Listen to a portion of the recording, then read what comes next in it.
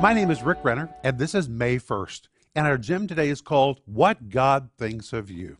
And our scripture is Colossians 3:12, where the Apostle Paul says, you and I are the elect of God.